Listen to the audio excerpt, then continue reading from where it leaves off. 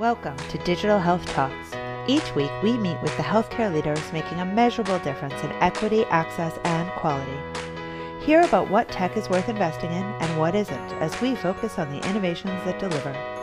Join me, Megan Antonelli, and my friend Shahid Shah for our weekly No BS deep dives into what's really making an impact in healthcare.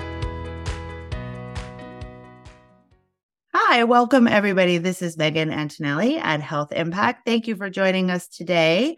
I am so excited about our guest today. João Bocas is a healthcare entrepreneur and digital health influencer, and he is the CEO of Digital Solutum.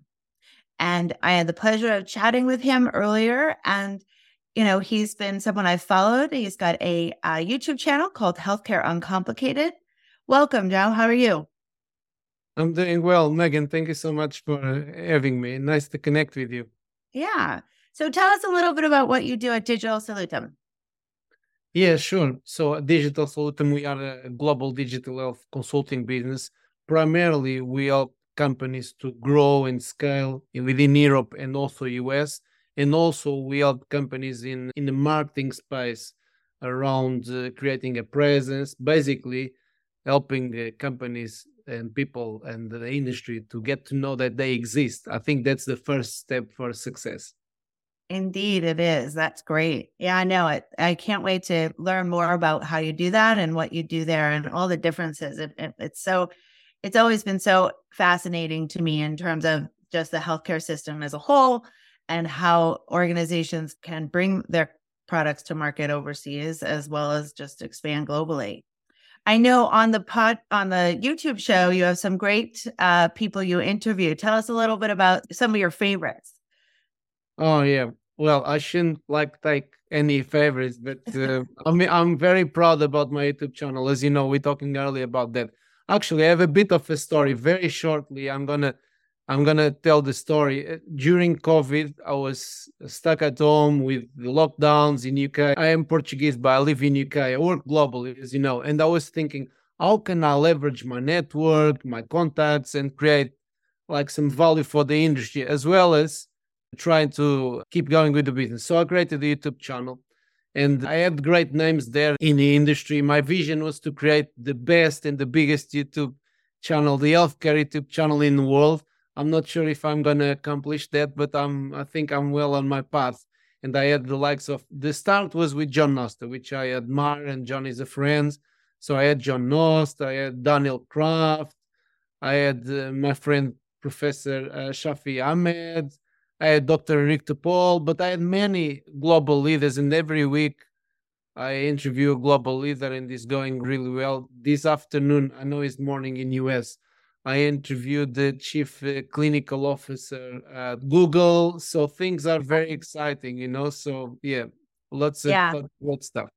It is one of my favorite things to come out of the pandemic, really, is that we've continued to do some of these virtual engagements and that they really allow you to talk to some great people that you don't always get to see at the live events and continue that dialogue throughout. So that's great. And even more so connecting overseas. I know I empathize on the scheduling because that can be it's so challenging. But tell us a little bit about your story about how you got to digital health and the work that you do at Digital Solutum. Sure. So I've been in health for over 20 years. I always say that I have two passions, health and sport. I was in professional sport for a number of years. Oh, yeah. What did you play? I was an amateur footballer, and I became a professional referee, and I was a fitness trainer. I've been a PT. I was a soccer coach for an academy of a very well-known football club here in UK, now in Brighton and Hove Albion Football Club. So I've done a number of things, also always sport or health related. So I always say that sport goes and health goes hand in hand with sport, because the majority of sportsmen or women are fairly healthy, or they should be, at least at the competitive level. So I always have these two passions. But I was in corporate wellness for over 10 years, but I entered, let's say, the digital health per se in 2015. I was doing a digital health startup with a business partner. and things just took off from there. And in 2015, I used to go to networking events and startup events, and I called myself a digital health influencer. I had a business card, and people used to ask me, "What does that mean?" And I was like starting conversations and connecting people and talking about all these major issues and the challenges in healthcare and here in UK and also overseas. And things just snowballed from there. I created a digital presence with the following on Twitter, LinkedIn, and yeah, start working globally, and it's been really great. Yeah. So 20 years is a long time. Even in healthcare, we can get some work done in 20 years for sure. What are some of the changes you've seen, both, where you are in the UK, but also in the markets you serve, as well as globally, in terms of, whether it's adoption or even around trends around innovation? Yeah, so certainly technology advancements and the evolution of AI and cloud computing and machine learning. I always like to talk about wearables, and wearable tech has been really fascinating. Seeing when Fitbit, for example, released the first bracelet in 2009, and now where things are now, and I even could play devil's advocate to believe that in 5 or 10 years' time, the bracelets and the smartwatches could become obsolete because now we have smart rings, embeddables, implantables, we have smart belts, smart shoes, smart clothing. So things are evolving so fast, and that's certainly that one area that I keep a very strong pulse on, and it's Yeah. fascinating to What's me. your what's your favorite one right now? I wear the Aura ring. It's charging now, but I Yeah. like to track my sleep. In a few years ago, I was very interested in the steps, but things that evolved, the steps are not as exciting for me right now. But Mhm. certainly, the sleep is, which is a foundation of all performance. And sleep, nutrition, and certain things are very important. So I like the Aura ring. It's Yeah. also kind of fashionable because you can choose a color and you can go for the gold or for the platinum. And yeah, what about Yeah. you? Did It's you funny. ever- It's changed my jewelry wearing as well, because I wear more jewelry to sort of offset it and larger rings to offset it. But I love it. It's by far my favorite. And it's given me a totally different appreciation for sleep. And I think, right now there's a lot, like Peter Attia's new book out around the importance of sleep. And that even when you think about the healthcare culture too, and how much that's changed, right? Because 20 years ago, when docs were going to medical school, they were required to stay up 80 hours. Not, that all of that was totally accepted. Not that it's changed enough, but there is some recognition of how important sleep is, both from a patient safety perspective, but the mental health perspective. And I think that a lot of these devices are helping with that. Sure. I mean, and if you see, for example, the Aura ring, they done recently deals with the F1, Formula One drivers, and with the NBA, because for professional sports, performance is everything, and sleep is a foundation of all. So Yeah, absolutely.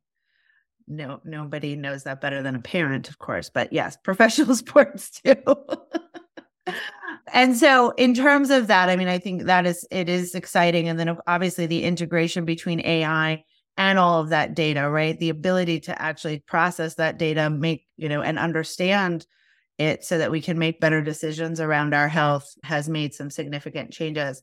Is there anything in particular? I mean, when you look at the US population or even in the EU in terms of different countries and their adoption or interest, I've been recently watching like the Blue Zone. So I have this image, of the hills and red wine, and that's how we're managing our health. But I bet there's a lot of different perspectives in a lot of different places. So tell me a little bit more about that. I want to know where I need to really, go visit sure. next.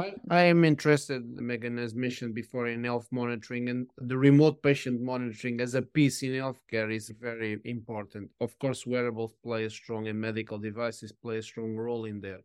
But going back to what you mentioned, the differences in countries and health systems and culture, I always follow for a number of years the Nordic countries. The Nordic countries seem to be very advanced um, in terms of organizational health and public health for a couple of reasons. They foster innovation, they support entrepreneurs, they have grants. They also have one big plus. Generally, they are smaller populations of 2 million or 5 million. So I'm talking about Finland, Denmark, Iceland. I'm talking about like those countries. Generally, they give access to the innovators, to the hospitals, to the pilots, to the health systems. So they have this culture of openness, which is really great, and they're fairly healthy. So I mean, probably around 50% of the population is fairly healthy, and they foster. I think culturally they're very advanced, and I always look up to them. And I'll give you an example. Estonia, for example, is considered the digital capital of the world for many reasons, because everything is digitalized. The public health, from electronic health records to banking, everything is digital. But what they done extremely well was they had the strategy and they implemented. And what I see in some other European countries and in US is a lack of strategy. I'm based in UK, as you know. And in here in UK, I really feel that, for example, in public health, things don't work very well because there is no clear strategy, there is no follow through, there is a lack of leadership, there is also a lot of changes. And so I think I always look up to these countries and I learn a lot, and I bring those insights to, to my clients, my partners, and to the people I work with. Well, yeah, that's interesting. And I think the smaller the country, I suppose, a little bit, the more agile they can be with some of that, but also they don't have maybe the history that it takes to kind of make the change happen, right? Which we see certainly here in the US. Anything in terms of like in the last 5 years or so, I mean, we've seen such a huge jump in adoption of telehealth and things like that. Was that a catalyst there? And how are things going in terms of adoption, whether it's the UK or some of the other countries you watch closely? See, the pandemic there really play a crucial role. I mean, we kind of push to bring this agenda forward because people, they couldn't go to the hospital, they couldn't go to clinics, they couldn't go anywhere. So telehealth really took off. But also, I'm hearing a lot of like feedback right now that slowing down, and is definitely a plateau there for one reason or another. Maybe because a lot of companies are still very averse to change. Some companies don't know how to implement it, and also in healthcare is a very conservative industry and change averse. I always compare healthcare with insurance. They are very risk averse. That's why we move so slow, unfortunately.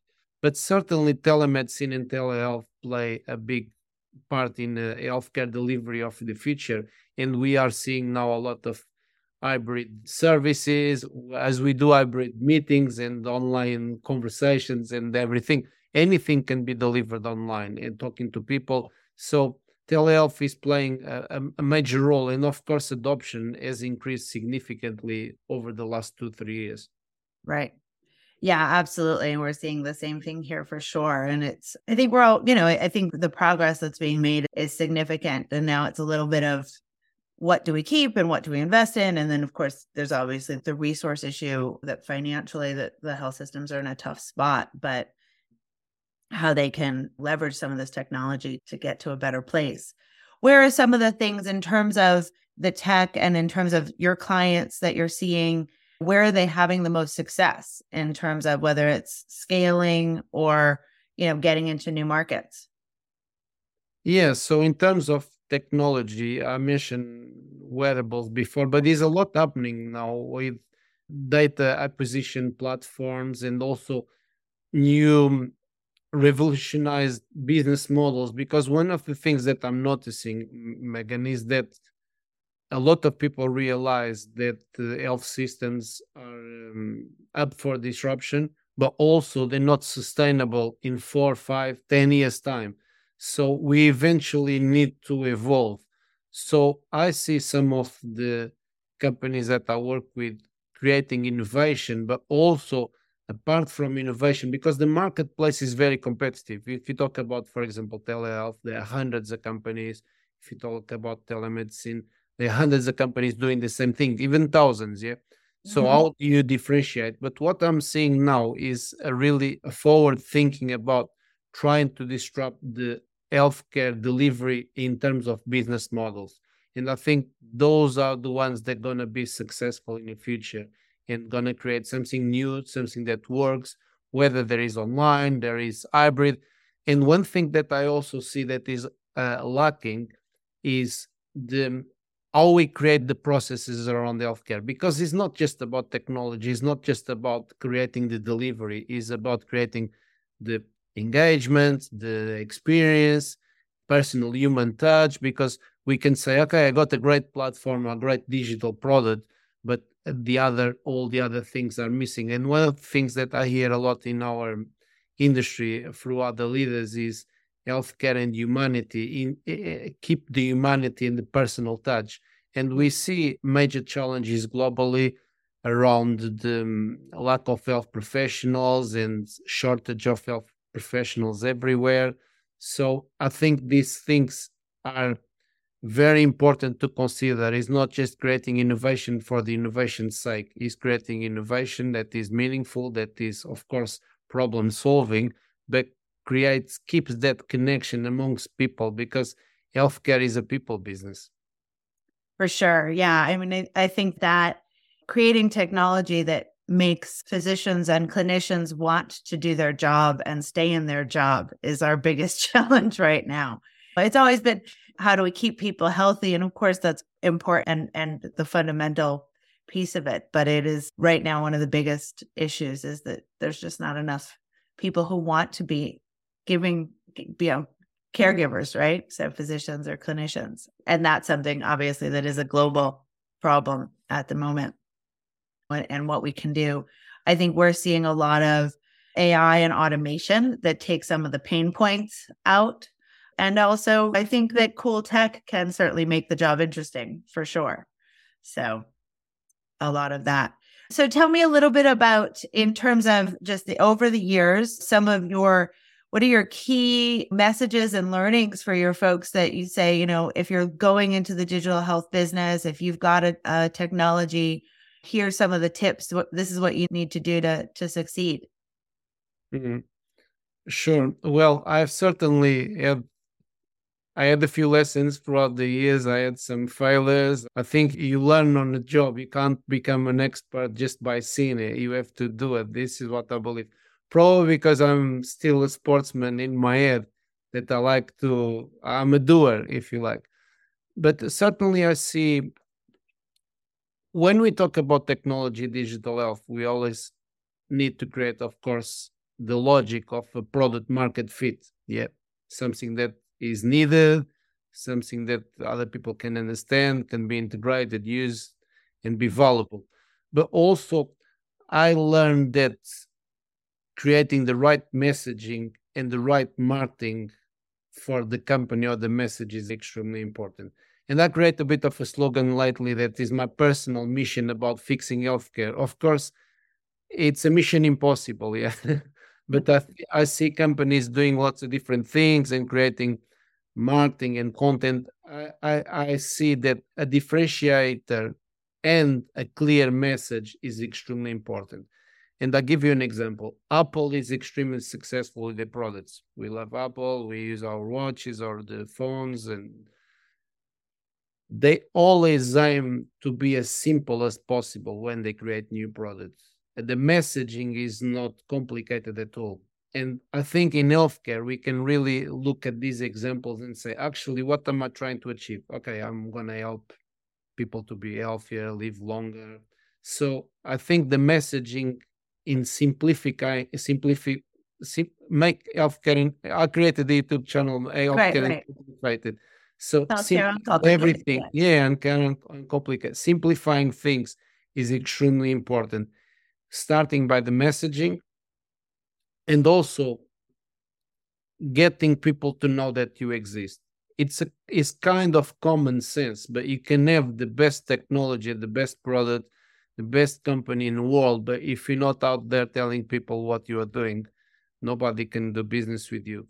So I always tell my clients to go big on marketing, because marketing can be really the winner or the loser factor, So Yeah, that's interesting. And I think healthcare is one of the places that marketing is sometimes it's seen as a bad word, whether it's just from the kind of academic perspective that we come to it from. I mean, I worked in CME for a long time. There is this because of pharma marketing and the perceptions of that. And so then we blur the lines between marketing and education, and everybody wants to be patient education and not marketing. And then it becomes, well, are we really investing in the right places? Do you know Geeta Nair? She'd be a great person for your YouTube show if you haven't interviewed her, but she has a new book out, and it's about the messaging and miscommunications in healthcare, and really leverage, obviously, stories from the pandemic.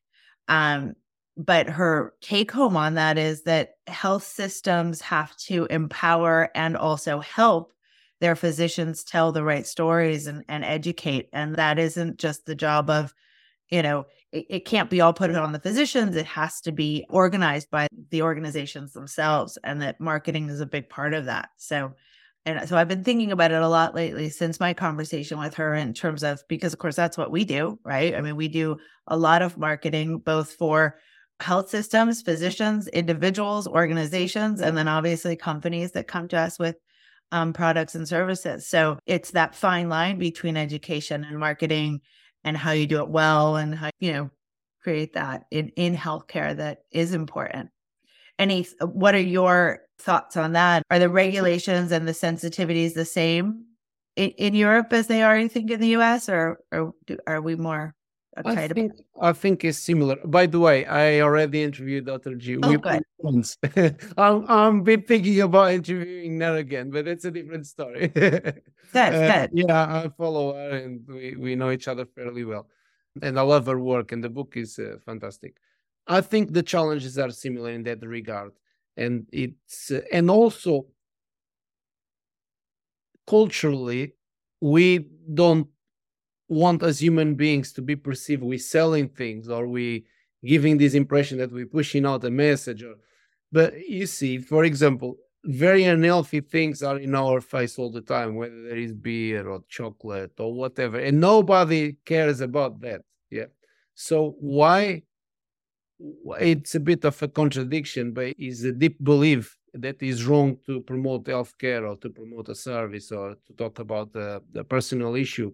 So we're talking about more the business side, but I am with you that actually there is also the other side that is missing, which is the health education piece. And when I talk about healthcare, I always feel that very strongly, that healthcare is actually fairly simple if we understand what we need to do to be healthy and create healthy behaviors. It's a bit more complex than that, but creating healthy behaviors, healthy messages, and being encouraged. I remember here in UK a few years ago, there was a lot of campaigns about healthy eating, smoking cessation, youth pregnancy, lots of different things. And now the last 5-10 years, there is nothing. So public health, in one way, they're not doing their job. Right. For understandable reason. No excuses, but for understandable reasons. There is no money, no budgets in governments and everything.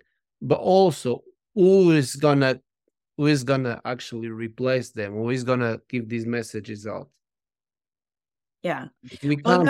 Right. I mean, it's always been, even from when I was in school, for public health, their sort of the education communication side of public health has always been underfunded and underemphasized, right? And the struggle that they've had, and Dr. G talks about that, of course, a lot in her book, starting with the AIDS epidemic and moving through. But I think, did you go to health? Were you there? I was not there this year, no. So health is a healthcare conference where marketing is, the priority, right? It is, and it's celebrated, right? Their marketing is amazing. If you're there and you're not doing great marketing, then you don't look like you came to play, right? So they're taking a very different view of it. And really, it's a more modern, realistic view of what you need to do to succeed. Even in telling a story, it's not to say you have to buy it, but to be healthy, that to get people to buy into the changes that they need to make, that there's some marketing involved in those decisions. And that's what public health has always never had enough money to do it well enough to get there, whereas milk does, but on the flip side. But it's an interesting area. And I think as healthcare gets better at it, we'll see changes. And I do think that certainly the large consumer companies coming to healthcare are making the other stakeholders within the field understand the importance of marketing, right? And how to get there, which is good. Well, so I think we're sort of coming to time. Are there some sort of what you would want to leave us with in terms of what you're working on and looking to the future in terms of both your Healthcare Uncomplicated YouTube channel or your work at Digital Solutum? Yeah, so I'm doing a number of things. As you know, of course, the YouTube channel was created to give something back to the industry in terms of creating a big community of free content there, from anything and everything you can imagine is there, from patient engagements to cybersecurity to innovation in healthcare, wearables, meta, anything and everything is there. But also I'm extremely excited about generative AI and the advancements in health. And I wrote a book chapter a while ago where my vision was that wearables, the combination of wearables and artificial intelligence would be the game changer in healthcare. And I think we coming closer for one reason or another. Wearables is not. I had a conversation with a very large health system in US this afternoon about wearables. And for one reason or another, wearables have not really penetrated the industry the way we thought. And I've done many articles like in 2017, this is the year of wearables. 2018, this is the year of 2019. And then I stopped doing them because wearables didn't really take off the way I was thinking in terms of industry, because I have high expectations for the industry. But certainly I'm very fascinated now by generative AI. And generative AI includes technologies that can generate a lot of content prediction. And what really excites me right now is that anyone can use generative AI. You don't need to be an expert. 10 years ago, you needed to be an expert in AI to work in AI. Now, anybody can work in AI. You don't need to be a clinician. You don't need to be a technologist. So generative AI certainly is here to make big strides in the industry. And we start seeing that already. So I'm excited about that and play a part in that. Yeah, me too. That is very exciting. Well, it has been a pleasure to have you here. And I thank you for joining us. And I hope that we can, both sort of work together and I can help you with your YouTube channel. And maybe we can bring you over to the US for Health Impact Live in person, and for Node Health Digital Medicine Conference. We'd love to have you participate. So thanks again, João, and we will talk soon. Thank you so much for having me, Megan. Nice talking to you. Absolutely. Thank you for joining us for this week's Health Impacts Digital Health Talk. Don't miss another podcast. Subscribe at digitalhealthtalks.com. And to join us at our next face-to-face event, visit healthimpactlive.com.